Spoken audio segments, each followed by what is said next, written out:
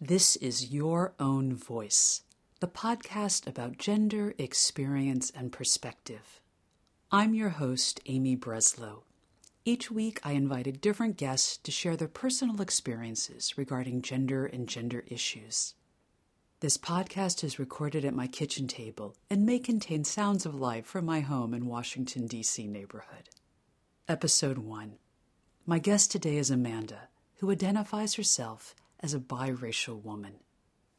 So, welcome, Amanda. Thank you. I'm so happy to have you here, and just, welcome to my home. For anyone who's listening, we're sitting at my kitchen table, and literally sitting at my kitchen table. And it's a wonderful rainy day outside. Yeah, it's not a bad atmosphere for an intimate conversation. No. Definitely not. And I'm so glad that you agreed to come on this adventure with me. And so I think what I just like to do is I have some questions, and we'll see where the conversation goes. Okay. And if we get to a few, great, and if we get to all of them, great. But we'll just see how this unfolds. Okay. So, Amanda, I know that you shared with me earlier that you have actually studied gender in the past, and that there's certain aspects of what you do that surround gender. Mm-hmm. My first question to you is, what in your personal life brought you to gender studies or gender work? Mm-hmm. Yeah, so it's interesting. My undergrad is in exercise science, which is completely different. But I got an opportunity to go to Sri Lanka and work for this NGO called Emerge Global, which was just an amazing experience. And actually, both my parents are from Sri Lanka. And so this was seeing it in a new light. But when I went there, kind of the mission of the organization was to help teenage girls that were survivors of sexual assault and abuse. And so for the duration of their court cases, they're placed in these, they're called shelters. So they're basically in protective custody, but they are, for all intents and purposes, prisons. They're not allowed to go to school. No, they're not allowed to go out. No one's allowed to come in. And so under the guise of protected witnesses, these girls, like we see in a lot of countries, who are the victims or survivors, are actually punished for something that happened to them. And so while I was there, I saw, my first case was a girl, I think she had just turned 10, and she'd just given birth to her father's child. And so she was in, and I just will never forget, because it was so hot and I was sweating, and I remember I was so uncomfortable, and I was in this tiny, tiny little room with her, and I'm looking at this little child. And so I had kind of a list of questions, and I had someone helping me translate. And my first question was, we asked, how do you feel, blah, blah, blah. But then I said, so how did you get pregnant? And she said, I don't know. Wow. And so then we had this conversation, and it just stuck in my head forever, because I said, okay. And then I kind of started doing these leading questions. Did anyone ever touch you? Blah, blah, blah. And then, then she said, well, my dad and I used to always play games. He always played games with me. And that was the way that she had interpreted it, not even as a violation of her bodily integrity, because she didn't even know what that meant. And the fact that she couldn't explain just kind of the basics about her body or someone else's body, to me was very disempowering and scary. And so a lot of things that we did kind of while they were in the shelter was teaching them. We had this program called Beads to Business, where we would teach them through jewelry making business skills. So they had to come up with like a market, a brand, a marketing style. They would make this jewelry. They'd have to, get fake money from the bank to buy how much they were, and sell it. And, but that jewelry was actually sold and put into a savings account for them, so that when they left the shelter, they had some savings. So I think that's kind of when I first realized that there are that story is actually extremely common.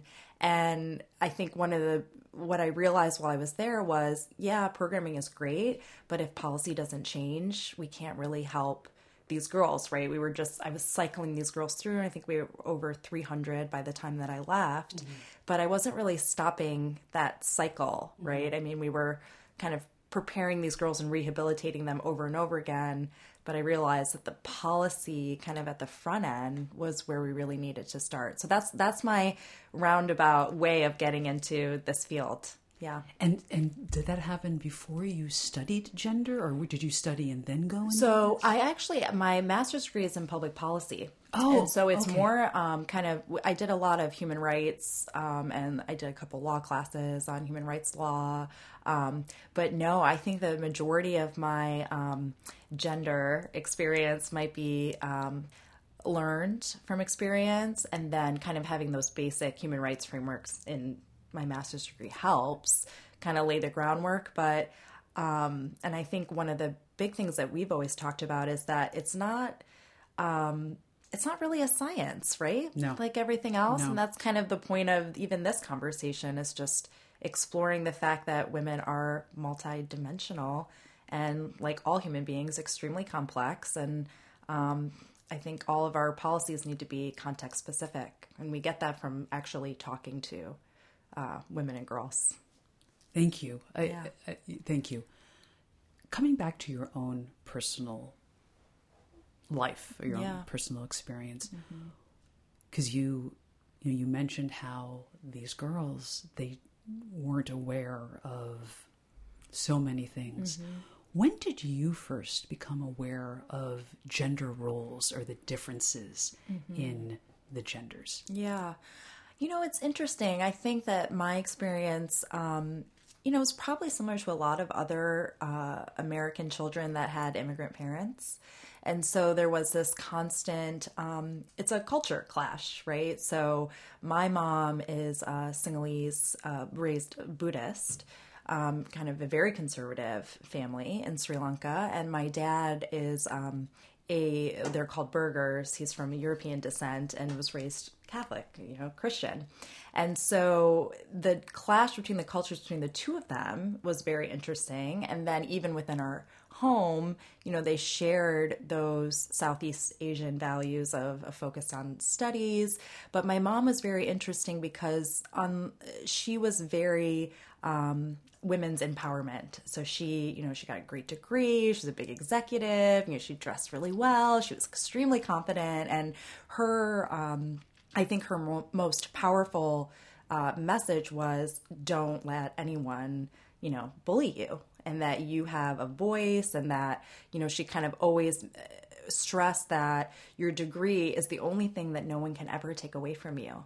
And I thought that was a really empowering message. Yeah.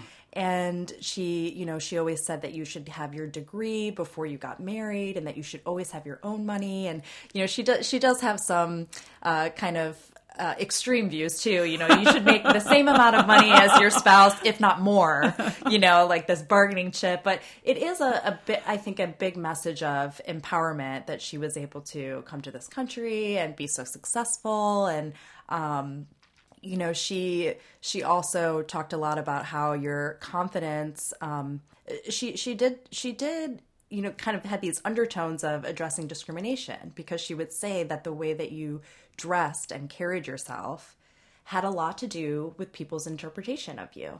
And that it isn't just your brain and your smarts, but that your appearance made a difference to how people, and, that's an unfortunate truth, but it is true, right? And so when you're coming in, I think that's helped me a lot in the workplace, because coming in, being a lot younger than everyone else and not feeling like I had as much experience, also, being biracial and, different skin color, I really feel like a lot of the lessons that she taught me were helpful, because if I come in and if I have two things, it's like you're confident and you appear professional, at least you can start off from a place of, okay, people might, take you seriously. And, women have a different standard than men do, right? So yes, that is absolutely true.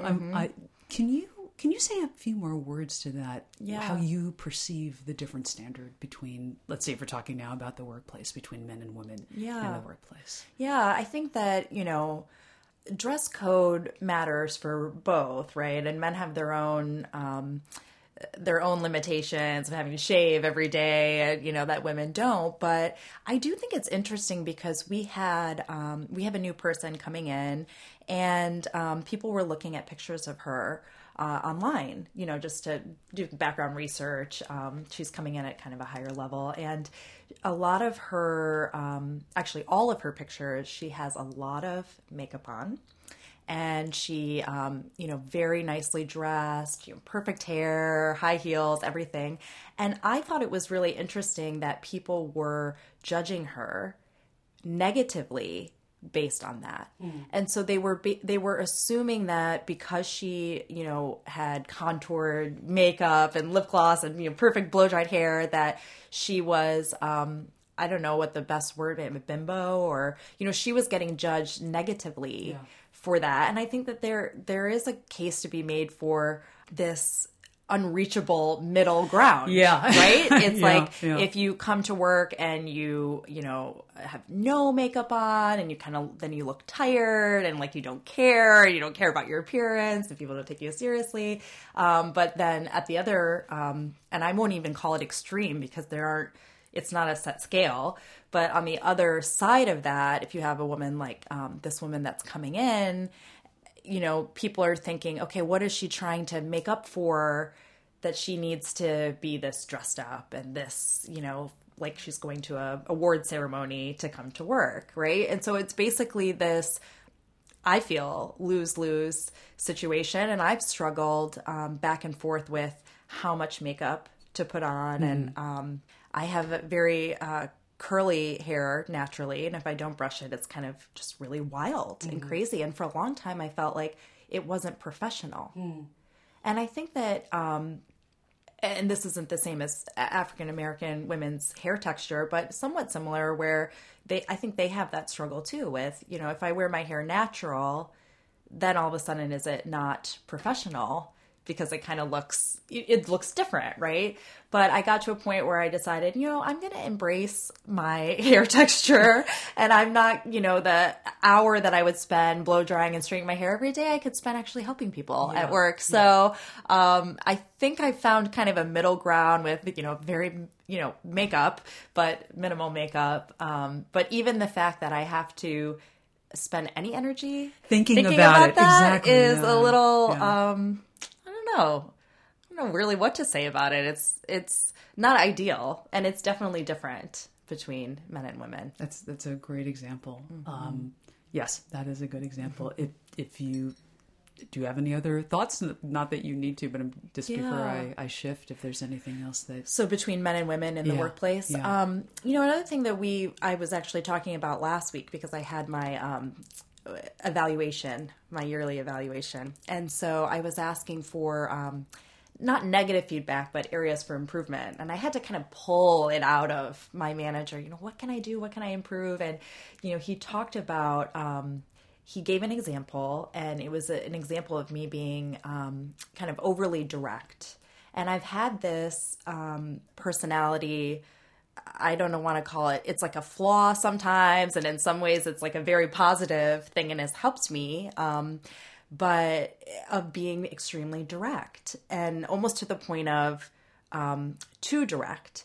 And so what he had said, we kind of talked about it back and forth, and I said, I've heard this before, I've had this problem. And he said, well, there's this, and I told him that, it kind of bothers me when people are overly diplomatic, because if you're not saying what you mean, then why even talk, right? It's just kind of a waste of time and going round and round and trying to be too nice. So he said that there was a way to be diplomatically direct. And so we had an interesting conversation about it, but I left thinking, do men in the workplace have that same, struggle? If I am quiet, does that mean that I'm timid and I'm shy and I'm insecure and I'm, unsure of myself? And then on the opposite scale, if I am loud and assertive and direct? Am I a bad word? Right. You know, am I considered that? So I think women do have that struggle, and even the tone of our voices is very, very criticized, heavily criticized. And I think it's in other cultures as well in a different way, probably the exact opposite. Yeah, really. You know, for being like in Sri Lanka, a lot of the girls, when we were teaching them confidence skills, we were telling them to make eye contact. It was extremely difficult for them to do, and to speak up and to look at someone in the eyes, especially a male, that when you were talking to them. And that was really hard because for them, they felt like that was being too, like it was almost like scandalous to be that assertive and direct and to look into a man's eyes. And then here in the US, if you don't make eye contact, it's the complete opposite effect, right? And people aren't going to trust you. Yeah. But I think that the tone makes a big difference. There are women that have a higher pitched voice that I think also get kind of discriminated against. And they're kind of seen as annoying or loud or obnoxious. And it wouldn't, and that is the part that's frustrating, is then it doesn't really even matter what they're saying or what they have to add.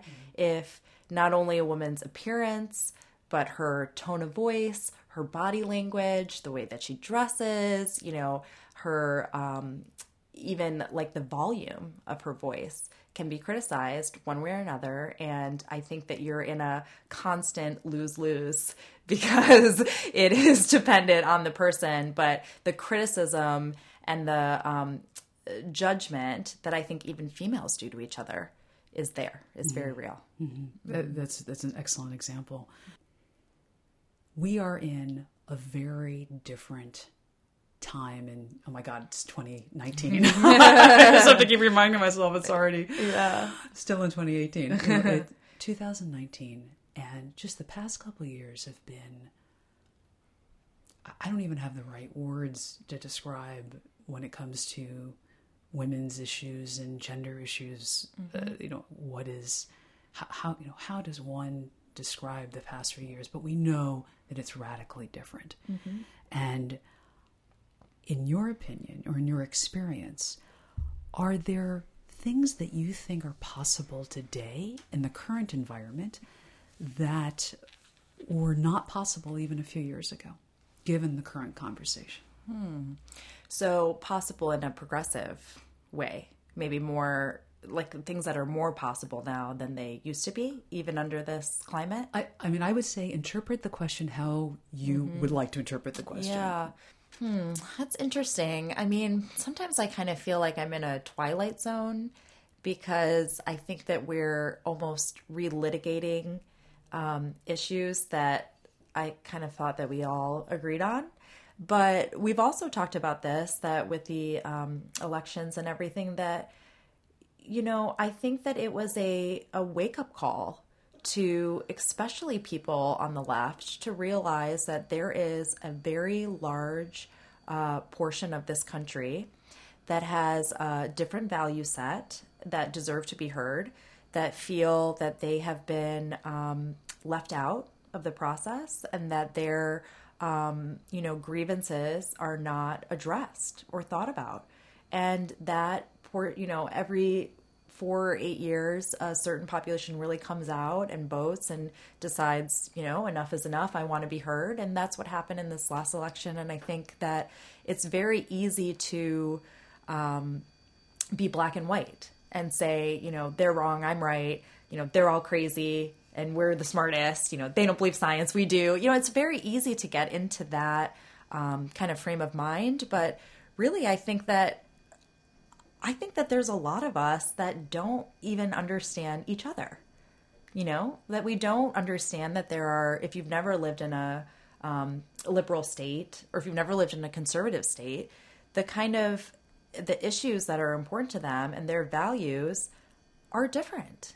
And that is part of being in a melting pot, that we have to somehow respectfully come to a common ground and understanding. And I think what's possible now is, I think we have a moment of reckoning. I think we have a moment to say, there isn't this part of the population that we're going to ignore, and that there isn't you're right, I'm wrong. We as much as the news likes to constantly say this is the most polarized it's ever been, this is the most political turmoil there's ever been. I mean, that's just not necessarily true. I mean, I think about a lot, like in the 60s. I wasn't around in the 60s, but that in the 60s there were African Americans getting killed in the streets. I mean, that wasn't that long ago, right? And at that time, or maybe even under Nixon, people said this is the most turmoil there's ever been, you know. And so I think everything is all relative, but as disappointed as I am with the political conversation right now, I think that we do have an opportunity to at least increase our awareness and realize that all Americans do not feel the same way about certain issues, and that there are large portions of the population that the left and the right don't understand. Yeah. Because the left is watching MSNBC and the right is watching Fox News.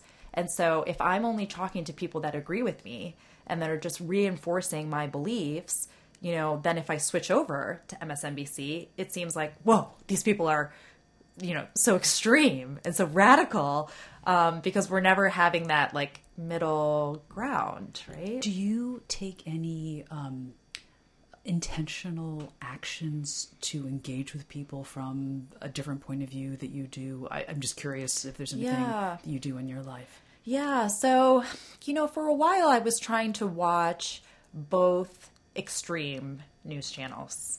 And I use extreme not even in a negative way, just, you know, extremely conservative, extremely liberal. And I did that for a while where I would watch, you know, 1 hour, the 6 p.m. news on one, and then directly after watch 1 hour just to see both sides of the issue. So there was a shooting in Kansas, example. I'm just making this up. How was MSNBC covering it and how was Fox News covering it? And that kind of tells you, okay, so what are half the people are getting this viewpoint on it and half the people are getting this viewpoint. And so then when you're actually trying to make your case, you understand before going into it, no, you know, there are going to be some people out there that feel this way about it. And then I can tailor my argument or messaging according to that. And we kind of do that in our foreign policy work too, right? It's trying to understand the other side. But I think it's really difficult on a day-to-day basis, depending on where you live. Yeah. Because I think in this, you know, when I was in Michigan, I'm from Ann Arbor, it was much more of a mix. And so we had a lot of conservatives, we had liberals, we had immigrants, we had, you know, all sorts of minority communities. It was just, you were much more exposed. Whereas I feel like now in this Washington, D.C. area, you're kind of around a lot of people that feel the same way about things.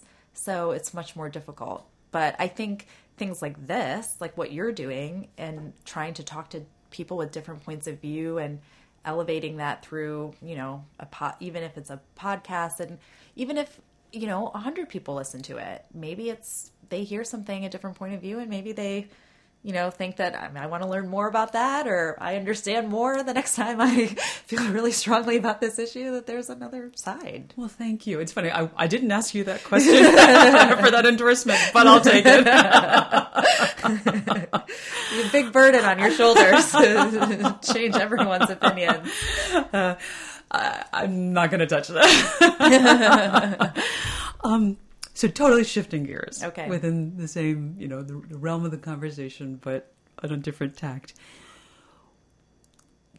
Can you tell me about any dream or goal that you wanted to pursue, but either you didn't try or you gave up because of gender issues? You know, this is going to be probably a very different answer than you're expecting. I love it. Bring it on. But I will tell you that since I was a child, I always wanted to have a big family. And I wanted to have 7 children. That was my goal. I mean, it didn't have to be 7, but a lot of kids. I wanted to have a family, and I wanted to have a lot of children running around, and I wanted to be a mom. And I really felt from a very young age that that was my purpose. And not that I wouldn't have a job, but that was something that was really important to me. And it was interesting because when I went to college, I kind of started getting more into, academics and thinking about a career. And I was still thinking about a career with the lens of, I need to be able to be a mom while I do this, which I don't know if men, if they have the same concern or not. Some of them probably do, and maybe some don't, and maybe some women do, and maybe they don't either. They think you can make the decision on the career that you want and then kind of let everything fit around that. But I realized in undergrad that that's really what I was doing. I was planning around this gender norm that I wanted. And I think it's interesting now because it's almost like I didn't pursue that in the in furtherance of my career, because I knew, okay, I remember having a conversation. I don't remember if it was with my dad or sister or someone when I was thinking about getting married a long time ago, really, really young. And I'm very glad that I didn't do that. Multiple times I felt like I had these opportunities to, and I didn't. But it's interesting because your ideas about what's expected of you change over time as you change. And that's why I'm so worried about, that's why child marriage and adolescent pregnancy really kind of concerns me, because I can see how much I've changed in the last 5 years from 25 to 30. It's like a completely different person. I mean, different goals, values, ambitions, hobbies, everything.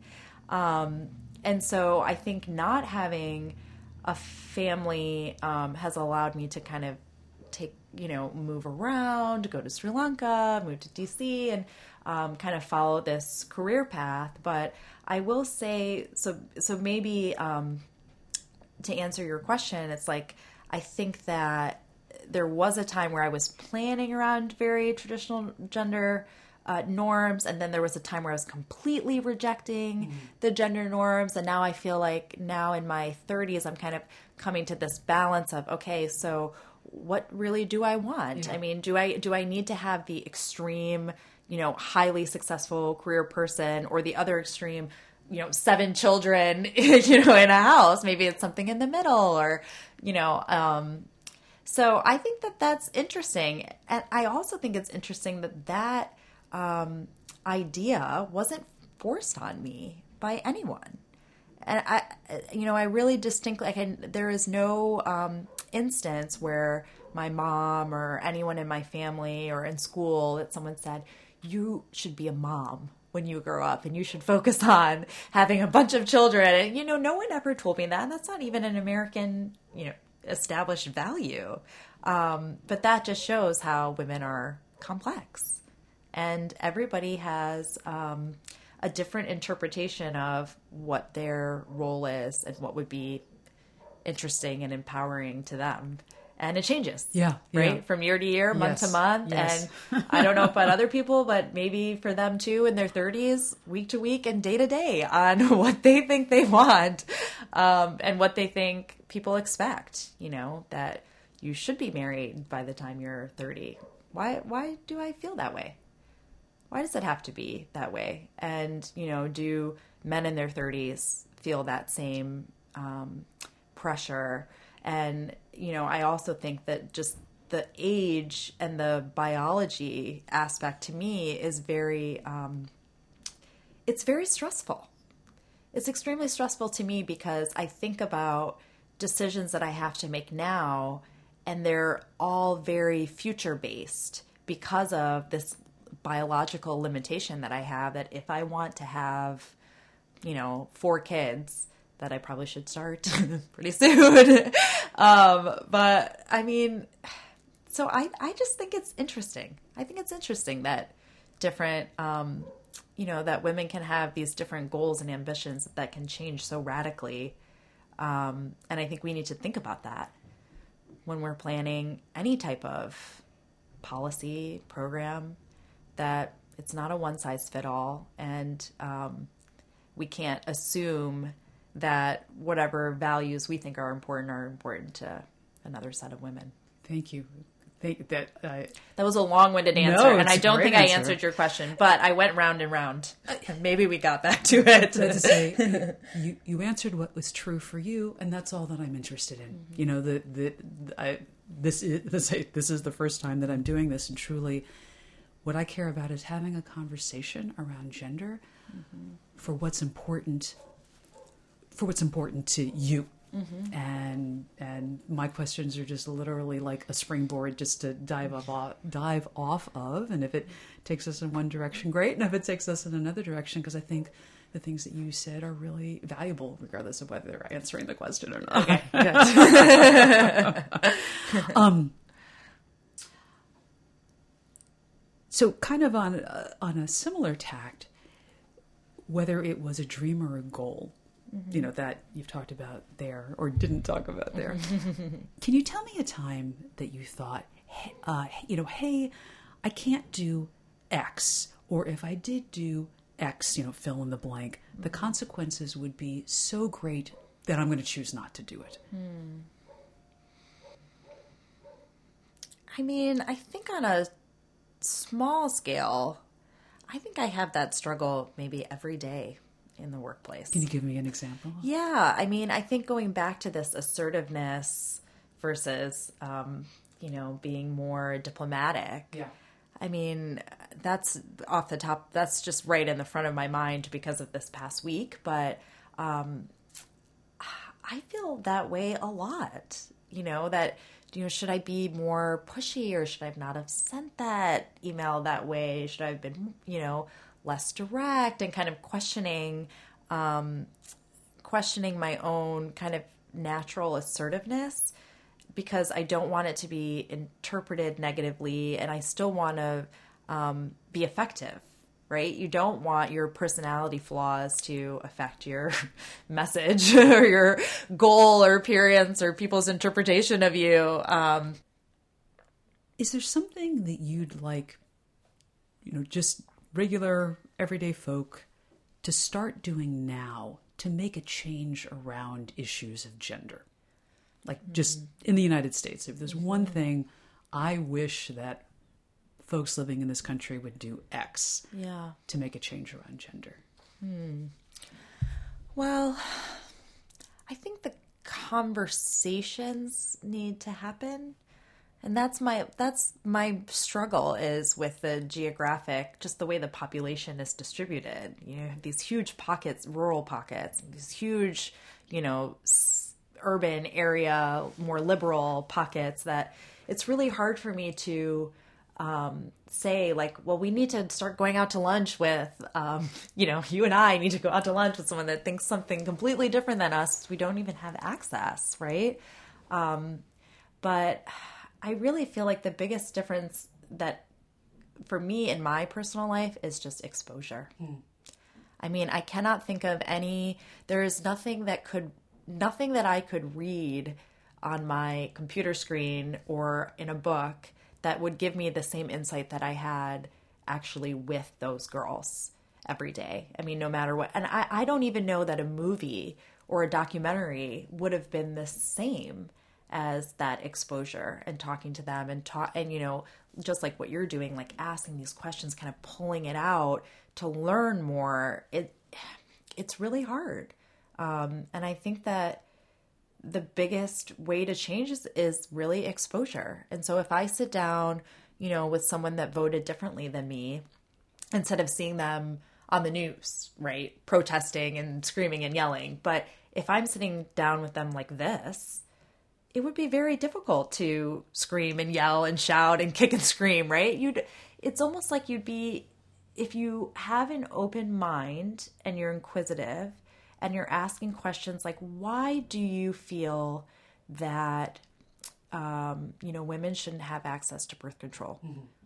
Okay. Normally we say, okay, of course they there's one side that says, oh, of course they should have access to anything they want. And there's another side that has their own valid, opinions and reasons that they feel. And you would never know that, right? We assume that there is, a unscientific religious basis for decisions on the right. And on the left, maybe they assume that there's this radical sexual left agenda, feminist agenda, like way, and maybe it's neither of those things. Maybe they've had their own personal experience, and maybe they've had a family member that had a personal experience and that influenced why they feel that way. I don't know. Yeah. But without having that conversation, it's so much easier if you're like on the news saying like women shouldn't have birth control. It's so much easier for the conversation to just stop there and for me to say, those people are crazy. And that's it. There's no conversation. It's over if I'm right and you're wrong. Mm-hmm. And so, I mean, it's really difficult, but I honestly feel like exposure is the best way. And I think that the news stations that do try to bring an opposite point of view, I don't think that it is helping anything, actually. Because I see like on, MSNBC or something, they'll have a big panel, right? There's like 4 people, 3 all agree with the anchor, and then they bring one, conservative in and they just eat him alive, and humiliate him and cut him off and don't let him talk. And it's this very disrespectful exchange. And it happens on the right too. And you see it on Fox News, they'll bring one liberal person and they kind of all just, are on the attack. Are they really listening to each other? I mean, they're cutting each other off. They're not letting anyone get a full sentence out, especially when the emotions start getting high. I don't think it's really a good example. I don't think we really learn anything from that. I mean, I think these one-on-one conversations are helpful. Kind of a longer, like a half an hour interview, we can really get into things one-on-one with someone. But I don't think that the news is a good exposure example on either side, because I think you're still just reinforcing your same ideas, right? So, yeah, my answer is exposure, but how we get to that stage, I'm not sure, because of the way this country is kind of demographically distributed.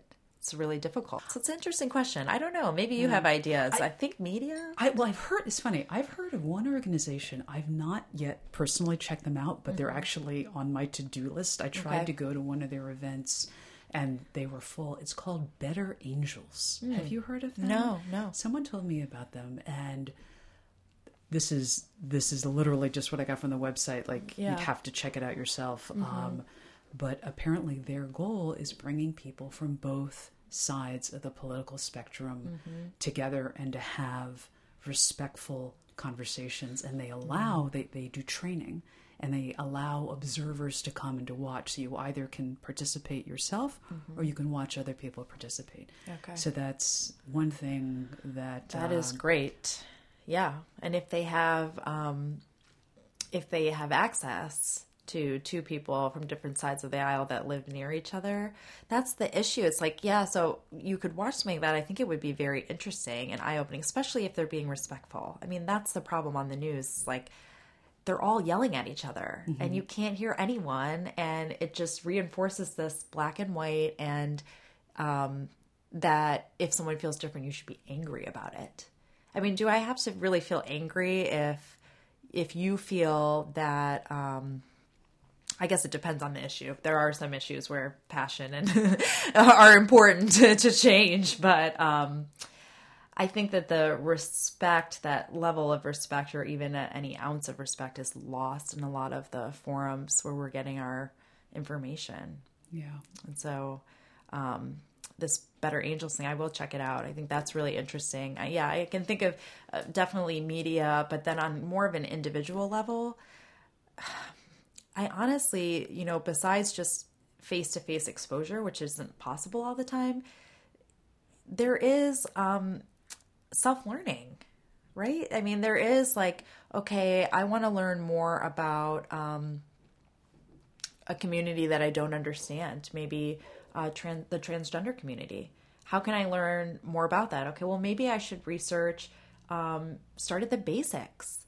What does the word mean? What is the lingo? Not all of them are the same. Maybe some people feel differently. How can I talk about this? And read a couple of people's stories. There is an element of self-learning and responsibility that we have, to broaden our horizons and hear other people's point of views, and even things that, you disagree with.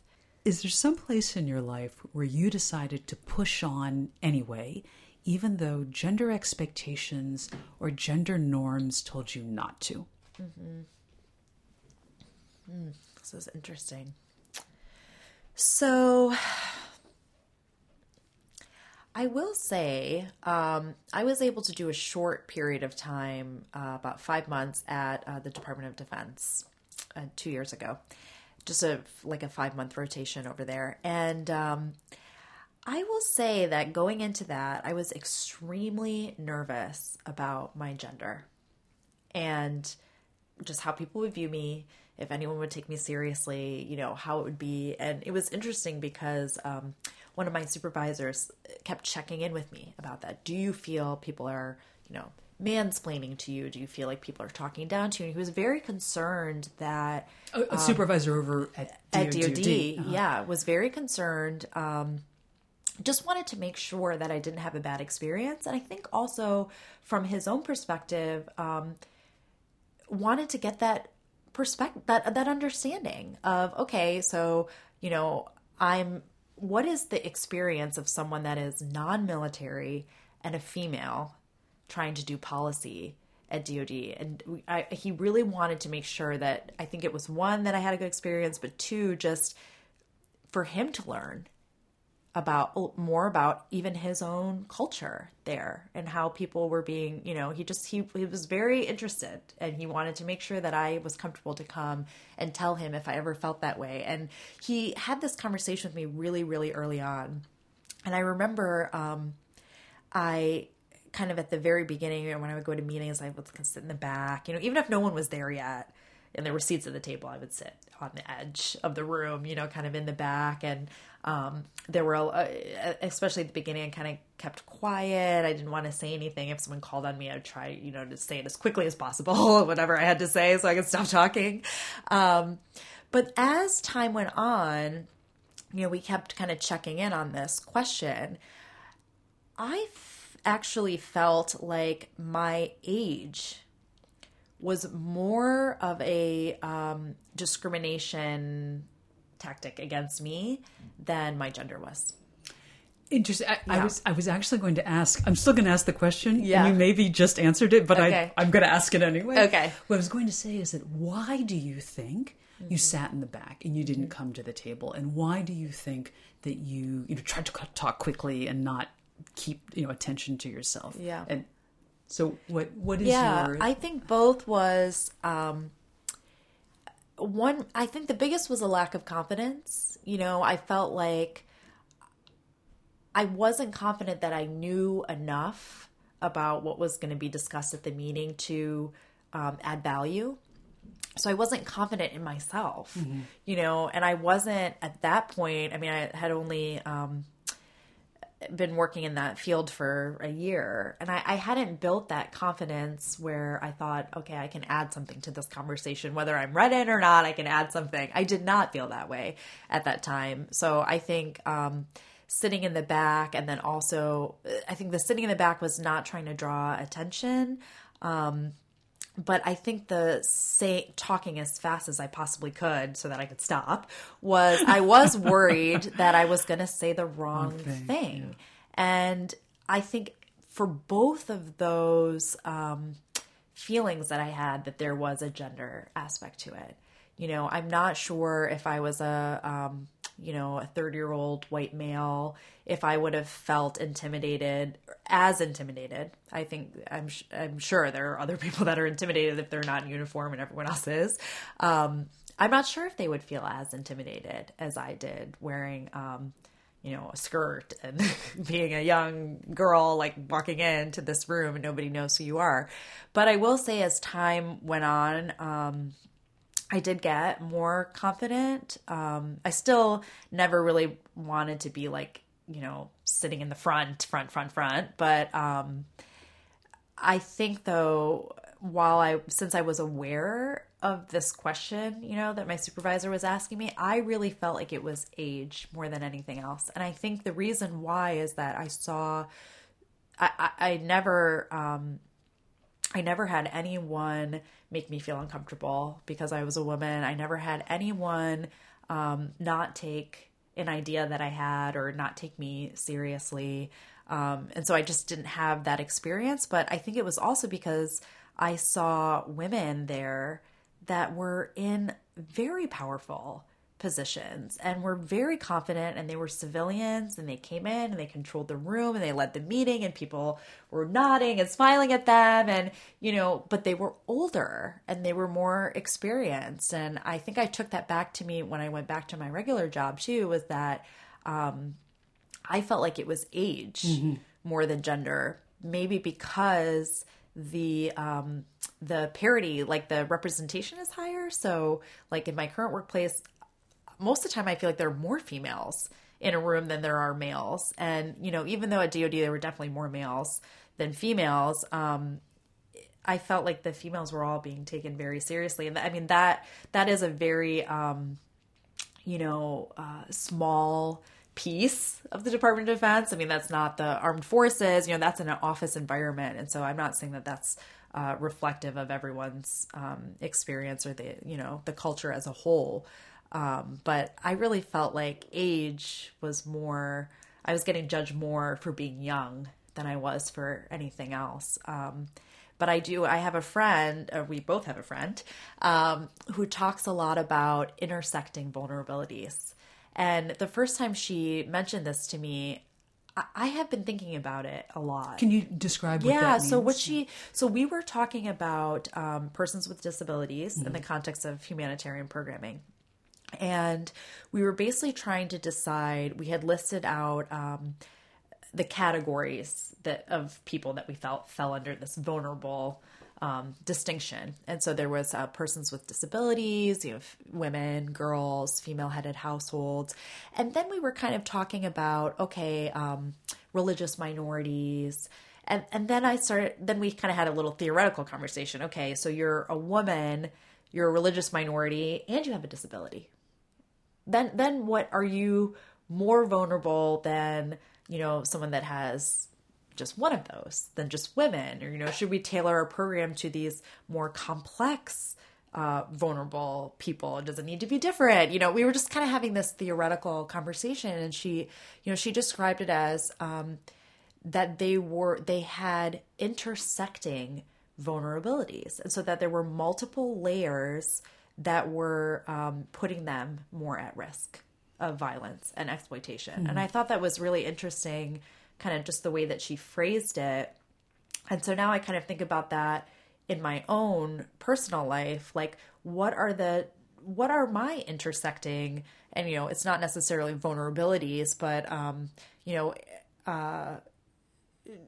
areas that I can be discriminated against, or, however you want to phrase it. Okay, so and I talk about this a lot with my sisters, if they have issues, we share issues in the workplace.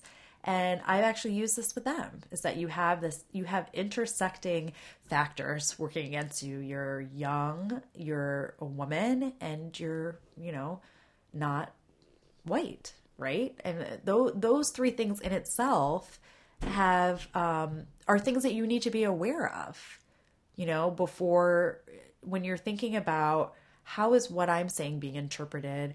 Why are my actions or words judged differently than someone else's? Do I have more than one layer, that is in this category of, usually discriminated against? Yeah. Or whatever the right way is to say that. Yeah.